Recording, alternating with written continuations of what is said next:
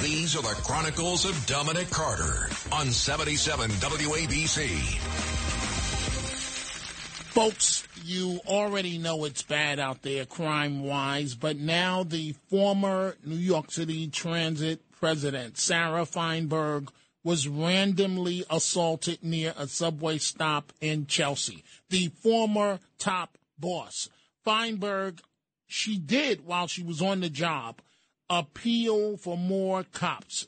She was headed to she was sucker punched, and she was walking, and this happened at West 21st Street and 6th Avenue near the F train at 23rd Street, 1:15 p.m. In the middle of the day, October 20th, the attacker was walking the wrong way in a bike lane and suddenly turned around and punched Feinberg in the face.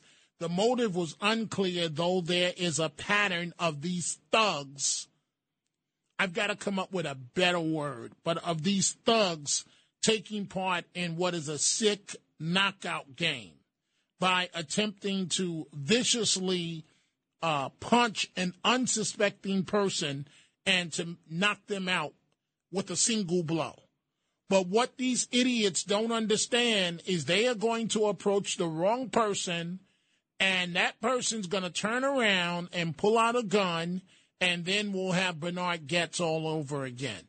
And then the individual's mother will be telling me they was an honor student and they didn't do anything wrong and they were just asking for a couple of cents, and you know how the rest of the script goes. But to punch the former New York City Transit president, and I understand she's a citizen like the rest of us, but she's the former top boss.